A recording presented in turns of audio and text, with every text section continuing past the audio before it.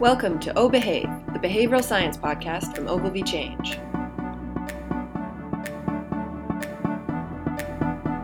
One of the vital things about this is that, one, the problem with economics isn't just that it's wrong, it's that it's creatively incredibly limited. Behavioral science makes it permissible in a business or policy-making setting to suggest counterintuitive things. Yes.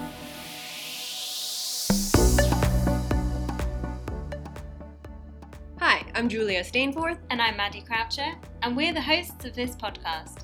This week, we've tried something new. Instead of an interview, we're experimenting with a different but classic podcasting format. We gathered a few members of the Ogilvy Change team to have a chat about the psychology of an everyday topic. Before we kick off, we just want to tell you about Nudgestock, our annual behavioural science festival that's happening on June 8th down in Folkestone. If you enjoy this podcast, then make sure to check out our fantastic speaker lineup in the description. Now, here we are with Dan Bennett and Mike Hughes discussing Dan's favourite topic, the psychology of flying. Hello everyone, welcome to the Oh Behave podcast, live and direct from the Oh Behave studio.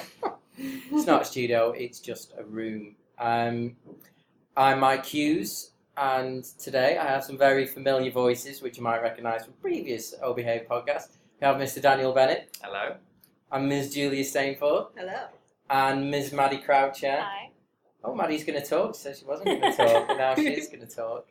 And today we are going to try something slightly different, which is us taking an event or an experience or a product, basically a tenet of capitalism, and explaining the psychology behind it.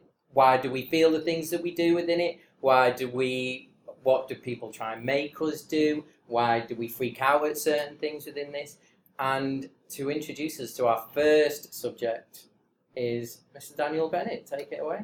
My name's Daniel Bennett and I have a phobia. Hi, Dan. So I have a phobia, and the phobia started when I was on a plane to Japan. So I was actually on a plane to Hong Kong. We're going to Japan eventually. And essentially, sat next to this, I was meeting a friend there, so I sat next to a random guy who was going on his gap year next to me. We hadn't said a word to each other for the whole 6 hours of the flight. We sat on the right back 2 seats of the plane. And about 6 or 7 hours in, when we were going over the top of China, we experienced turbulence for about an hour, and it was an insane amount of turbulence. We were going everywhere. And then at one point, we experienced such a massive drop that the oxygen masks deployed. And it was at that moment I just thought it was all over. Whoa. And me and this guy held hands. No. Never revealed that before. Don't even have his number anymore. And we basically thought it was all over. And the cabin crew in many different languages were trying to quieten everyone down and saying, don't put on the oxygen mask, they've deployed back. Were people screaming? Was there that thing where people don't want to let out a kind of visible or audible reaction to the fact that they think they're going to die? Or was everyone going crazy? It was silent, and then it started, and then it just go. Yeah. So it was awful. And then anyway, so the mask came down, and within me straight away was just struck a chord of absolute fear going forwards. And the turbulence didn't stop there for another couple of hours, but you'd kind of got used to it by then. It was the middle of the night. I was in economy. That wasn't helping. Really endearing yourself, Dan. And it was terrible. So by the time I'd landed, I had a 4-hour changeover at Hong Kong before I went to Japan. It was a plane I didn't want to get on. But in that time, the thing that I did was went to the nearest Starbucks, got myself logged onto Wi-Fi, and just wanted to learn as much as I possibly could. I was desperate to know why turbulence happened, what could happen if anything bad would happen, what I should do, what position I should get myself in if the turbulence starts again, to just understand it. Because I think part of it was like having such fear created such a need to fill myself with such information to understand it. So it was a real kind of like needing to feed the knowledge. What I ended up doing over the next 2 years was watching so much air crash investigation, so I could really know exactly what goes wrong with planes, and then starting to read papers and starting to meet people. Because it is an area where people are so uncertain about flying, aren't they? But apparently it's the safest. Is it the safest? Or is that just something that people say? Isn't it you're more likely to die in a car crash on the way to the airport than you are on the plane itself?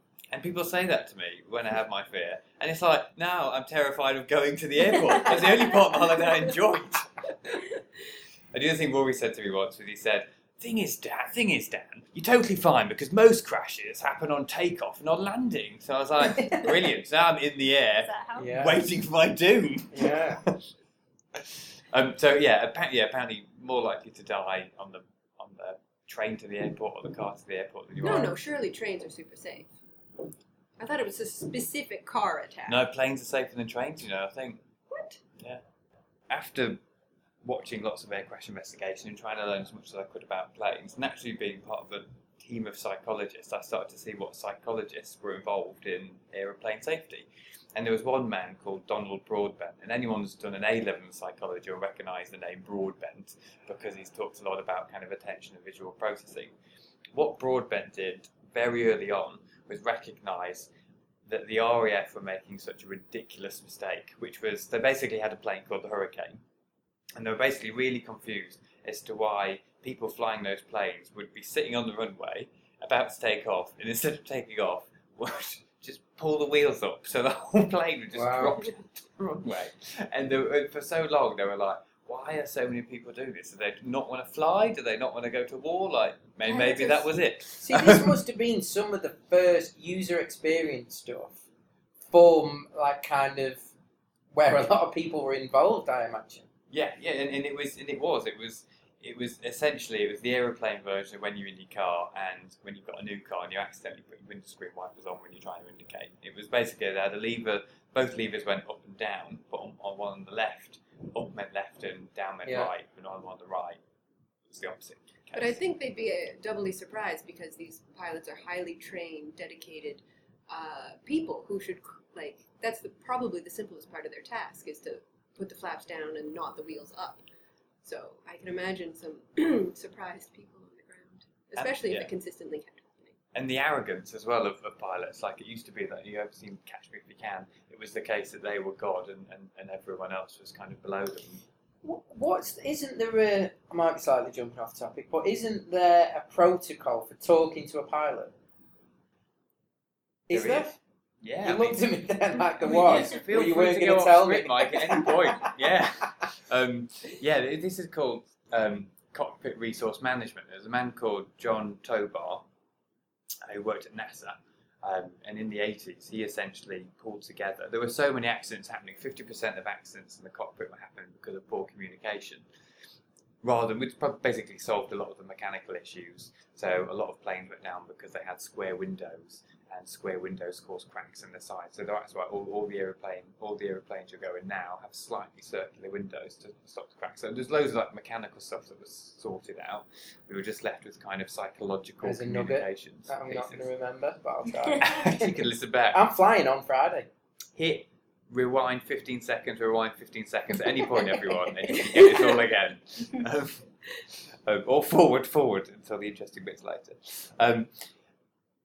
So that was called Cockpit Resource Management. And basically they figured out the best way, or one of the better ways to interact. There are rules of interaction for anyone who works on an aeroplane now. And basically, since the 80s, it's now mandated that any airlines that set up has to follow the rules of cockpit resource management. So you'll overcome things like the risky shift phenomenon. So the risky shift phenomenon is the idea that two people making a decision will come to a more risky outcome than one person. So if you're flying over Toronto, for example, and you're thinking, oh, the weather's a little bit marginal, it's a bit of a thunderstorm there, but it's that kind of literally grey area. We don't know whether we should go through. If two people make the decision together, me and Julia will kind of, as pilot and co-pilot, will kind of psychologically, without knowing, egg each other on a little bit, or at least feel more comfortable knowing that we're both part of the decision. And is it because yes is easier than no? Or do you think it's partly to do with diffusion of responsibility? You know that you're not the only one accountable, so you take more of a risk. And that's funny, isn't it? Given that you will probably die, that will still go along with diffusion of responsibility, even though... But even though you're both in it together, the fact the other person is saying it probably, gives you some reassurance, like, well, they came up with it too, therefore it must be okay, even though... Like a legitimacy kind of piece. So can I then tell you about the Swiss cheese model of aviation safety? I never. Which well, is we get to this absolutely amazing. It's basically, it's about what you're saying, which is there's not really one cause. A plane doesn't often go down nowadays because we're so trained and we're really good at like looking at why a plane crashed and then re-engineering the situation so it doesn't happen again. So the only way a plane goes down is that there's several factors at once. So your plane will never go down because of turbulence, and it'll never go down because of a pilot switching the engine off by accident. But maybe in turbulence and the pilot switching the engine off and something else that would happen. So that if you think about mind time, everybody, think about slices of Swiss cheese all lined up next to each other. And then imagine a giant red arrow, or Google it, it's a lot easier, a giant red arrow going through the Swiss cheese. It will probably get through the first hole, but it won't get through the second hole. Unless it magically lines up and then it gets to the third hole. And if it gets to the third hole, it's probably going to crash. Yeah. So it's about kind of, there's not really one reason why a plane goes down anymore. It's usually a combination of factors. So actually, going back to the risky shift phenomenon, in the cockpit resource management, the rules that they've learned to overcome the risky shift phenomenon is kind of that diffusion of responsibilities. You now have to go with the default. You basically have to say, the weather in Toronto looks marginal for landing. I think we should do this. Do you agree? And with lots of different testing and research done, they found that if you default an opinion and then ask for agreement, you're much more likely the other person isn't going to kind of fall into the slipstream of your thinking. And is this so that specific way of framing decisions, is that trained within the pilots then? Pilots, within cabin crew, anyone who operates any measure of safety on the plane, and with the people on the ground staff as well. Wow. How much can you kind of, when the co-pilot or the backup pilot, like we've all seen aeroplanes, so we know that it's just a blow-up pilot basically that then flies the plane. I think that's what happens.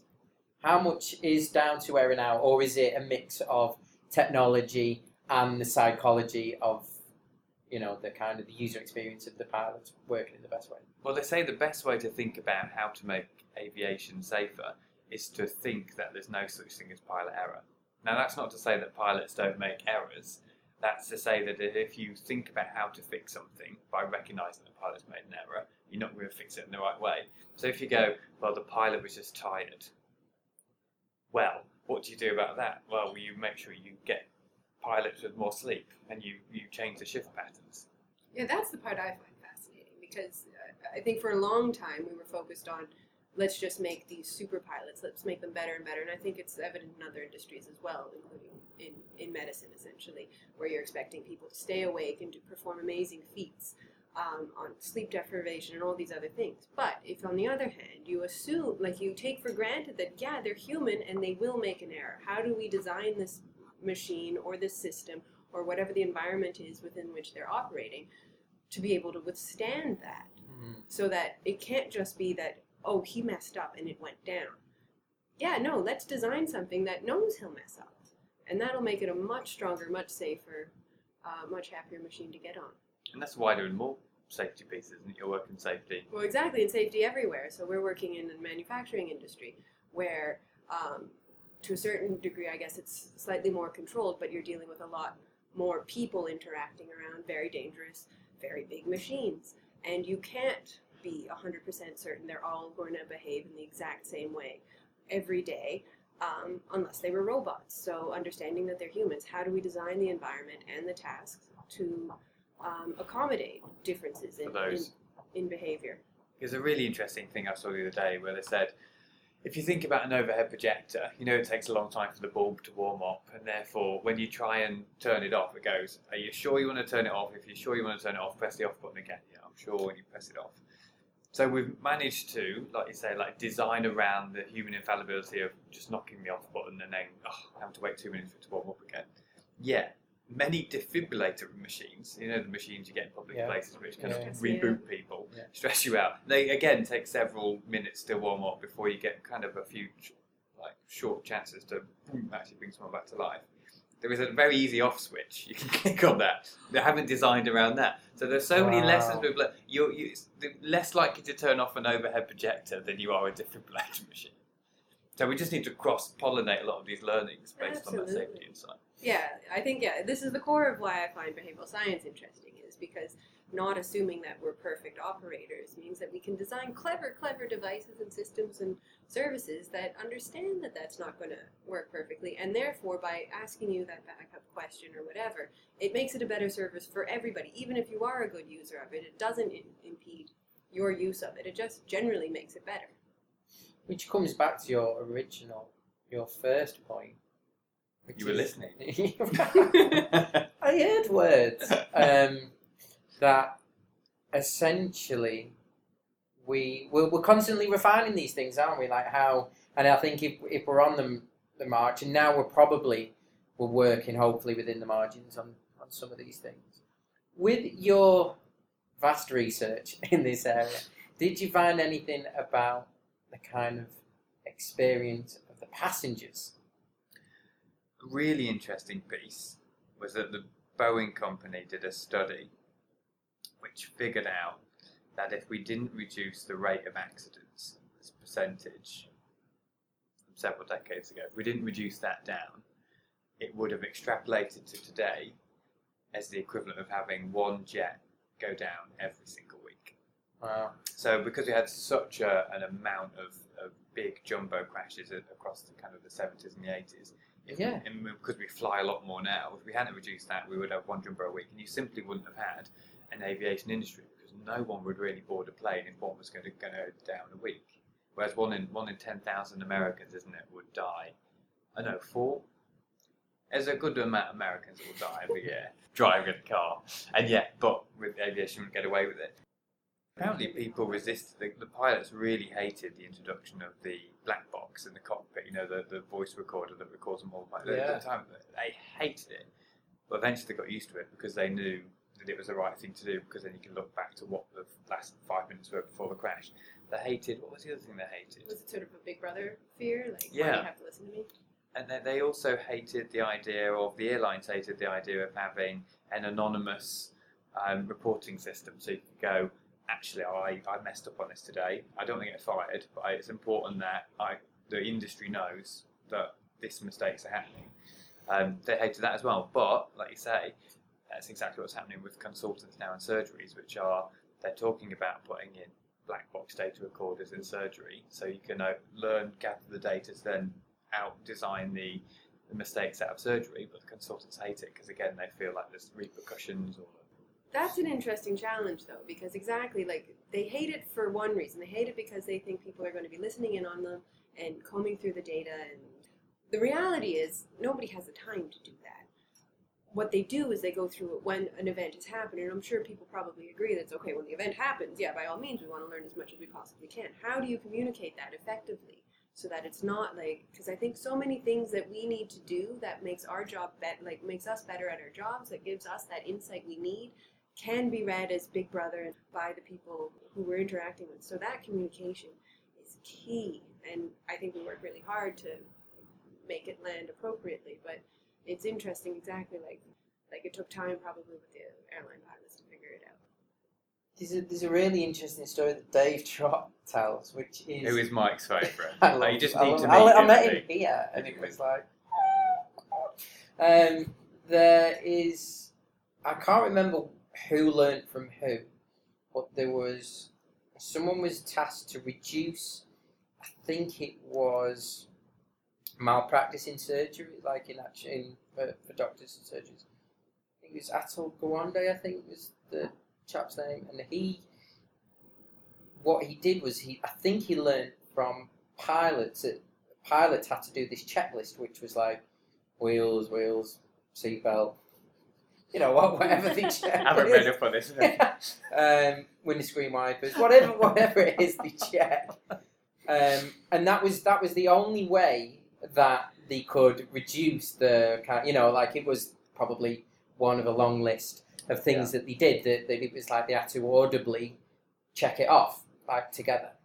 And Atul Gawande brought that feature for surgeons to do it, that then they could check, and it reduced... I'll have to ask Dave Trott this, because I could have got it completely wrong, but it's interesting how and I think the surgeons hated it at first, or the pilots hated it at first, because he thought it was demeaning. It meant, it's like we're surely beyond this. But actually, just that audible checklist with someone else, which is so basic and so simple. And again, like what are the other ways you'd solve that challenge? Well, would you invest in better technology? Would you throw? Whereas just a simple way to address the problem, I think, is often the best way. So I'll find out next time, behaviours. The comment about making it an audible checklist is interesting, and we found a nice example to talk about, again, in the manufacturing context. We borrowed some examples from Safety Around the World, and one of them was the Japanese rail system, where the conductors practice pointing and calling specific targets that I guess are relevant to the train journey, or the speed, or the point, or whatever that list of relevant objectives is. And they literally point to the instrument and they call out the number. And it's not to anybody in particular. They're probably not even in the front of the train with anybody, but just that verbalizing and making, and in addition to a physical gesture with it, makes it much more likely that they pay attention to that marker or whatever, and that they remember that they did. From the research I've read, they've credited with a significant reduction in accidents at stations. They look quite strange doing that, weren't they? Well, with their white gloves on too, it's a bit of a show. I think. Maybe it's quite theatrical. But it and I think that's one of those things where you look at it and you're like, oh, that must feel kind of awkward, man. But they did import it in part to the New York subway system. I think they imported the pointing. I don't think they imported the calling. They did one or the other, and they noticed a 30% drop in incidents at stations in the New York subway system. Wow! Just like by raising the awareness level of conductors at important points. So I have a phobia, and so I think I need to get back to this thing around.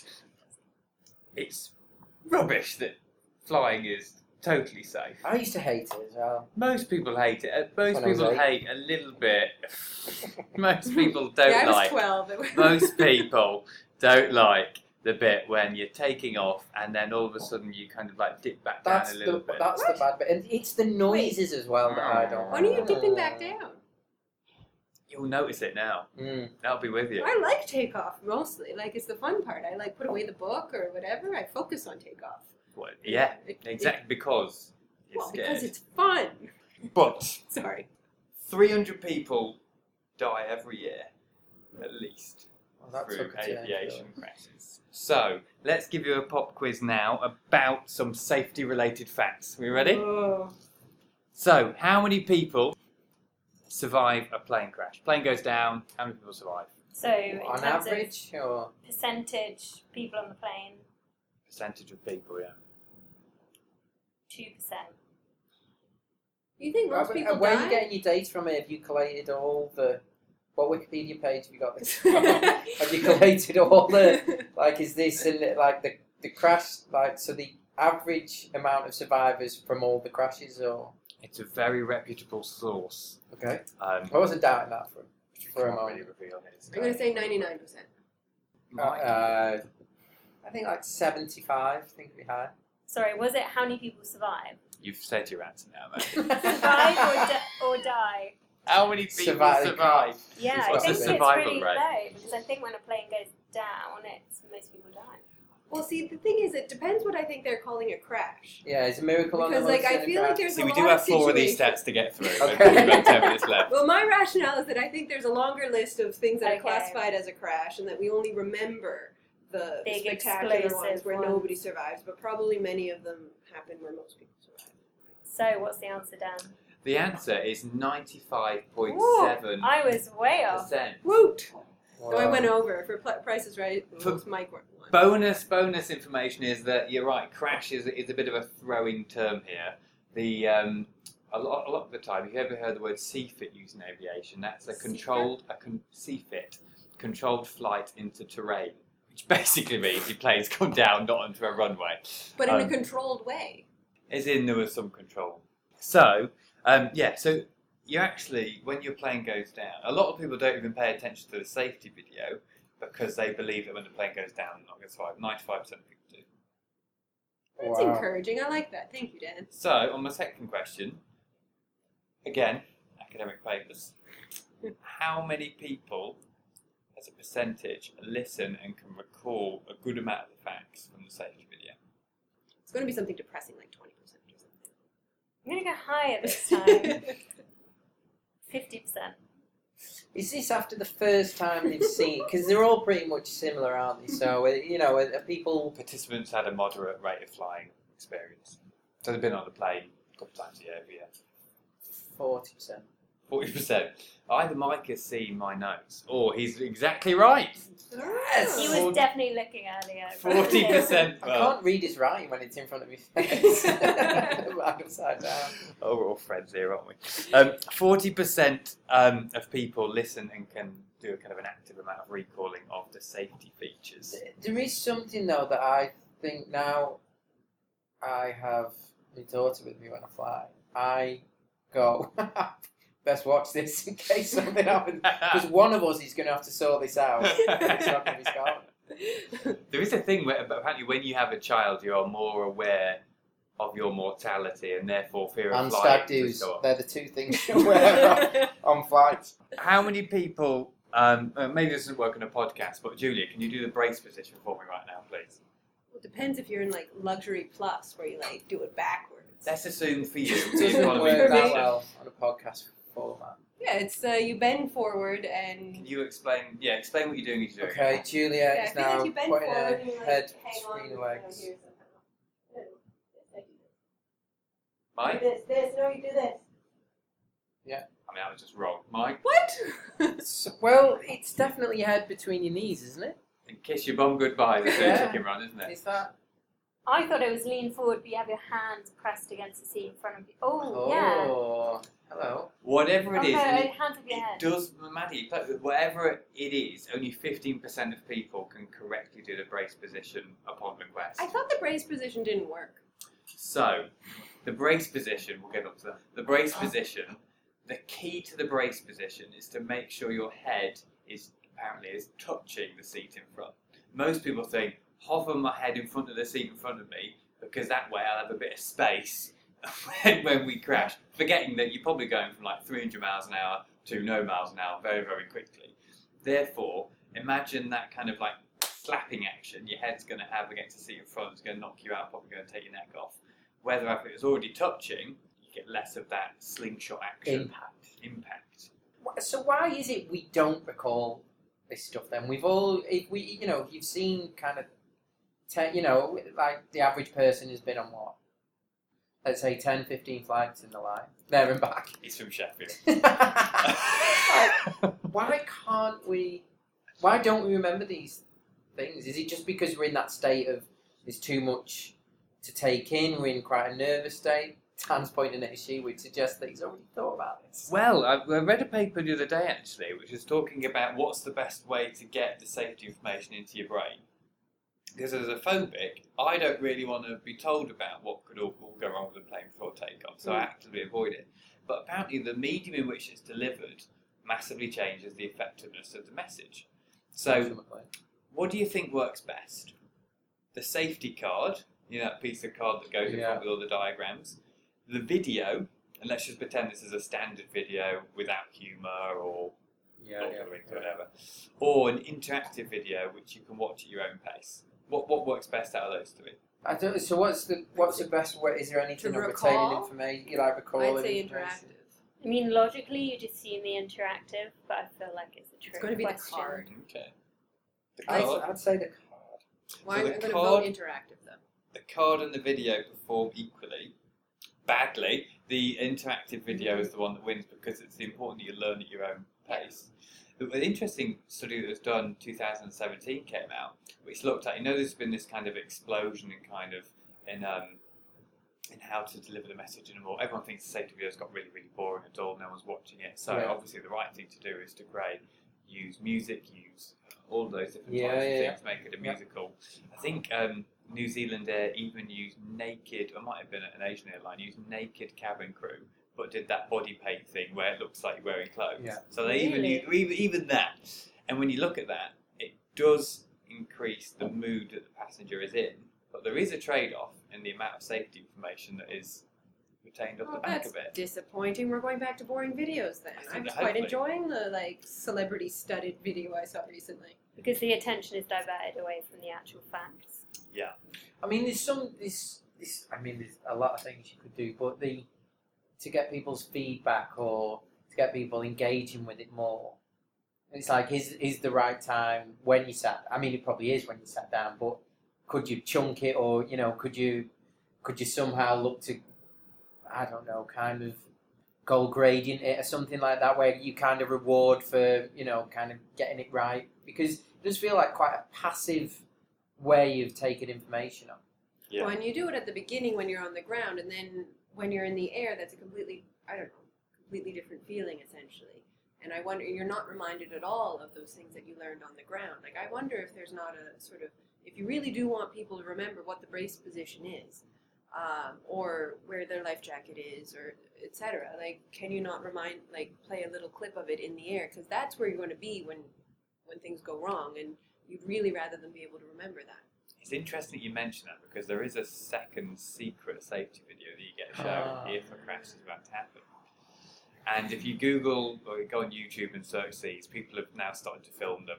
And basically it's a longer, more comprehensive thing about, and because they'll probably know at that time what type of landing they're doing, whether it's a water landing or a land landing, or because they'll often know what the problem is before then. But if this time they'll do this second safety demonstration, which will be then, like you say, and will take advantage of the context-dependent memory of kind of, you learn in the sky, you remember in the sky, rather than learn on the ground and forget in the sky. So finally, actually, Mike's found some really interesting tips on how to get cabin upgrades, which we thought were well worth sharing on the podcast. Yeah, somewhere, I think it was James Watley from here, he shared this the other day. Someone has written a blog post on how you can hack the free upgrade when you are on a flight. And what this person has wrote quite a detailed blog post, and what he said they do was they buy like a £10 massive bag of M&Ms, take it onto the plane with them, ask for the head of cabin crew, and then give it over to them. Everyone's in a really good mood, and they get a free upgrade. So they're basically using reciprocity. Give first in order to How simple. Do we think it works? I mean, this person says it works. They say they do a lot of flying, and it works a lot. The psychology literature is full of people doing incredible things for Skittles and M&Ms and small tokens. Is there any research on reciprocity working better depending on the person giving the initial gift and the gift in return? For example, if they're the same gender, is there any research on it being more effective in certain cases? That's interesting, isn't it? Like you could have whether an edible gift, attractiveness, same name. Are you more likely to like someone if you know they've got the same name or the same star sign? How they're dressed, though, like the subtle cues. Because the thing I immediately thought was, is there anything like what are the health and safety implications of that? Is there any, surely someone just giving something over that people are gonna eat. Yeah, Is it the there sugar? any Is it the issues there? sugar or is it the gift? That's interesting. There's a lot around sugar as being. Okay, I think I figured it out. I think what we need to do is carry out an experiment. How many Overbehave followers do we have? Loads. Thousands. So, why don't we get people to arrange a condition for themselves, tweet in, Amazing. and Mike's going to pay for the whole thing. And if you don't get the upgrades, I'll sort that. Don't worry. And we can find out whether it is ties people or how it's asked. I feel for. like we so might need have a some diffusion conditions. of responsibility problem with all of our thousands. We should have just said, just you. You listening to Just this right you, now important listener. can carry out this experiment. We hope you enjoyed this slightly different episode of Obehave. We will continue to post interview-style episodes, but we'll also include in this feed other roundtable discussions with members of the Ogilvy Change team. If you want to hear more from us, you can follow Ogilvy Change on Twitter and like us on Facebook. You can also check out our blog, o-behave.tumblr.com, where members of the Ogilvy Change team post their views on different behavioural science topics every week. If you're interested in coming along to Nudgestock this year, you can purchase tickets from Eventbrite, which we'll link in the description. Our keynote speaker this year is Nicholas Christakis, a hugely influential social scientist who investigates how social networks shape our lives. And as always, we'd like to thank Sound Lounge, enabling advertisers to use music in more powerful ways, and Julian Goodkind for managing the music origination and production for this show. Thank you for listening.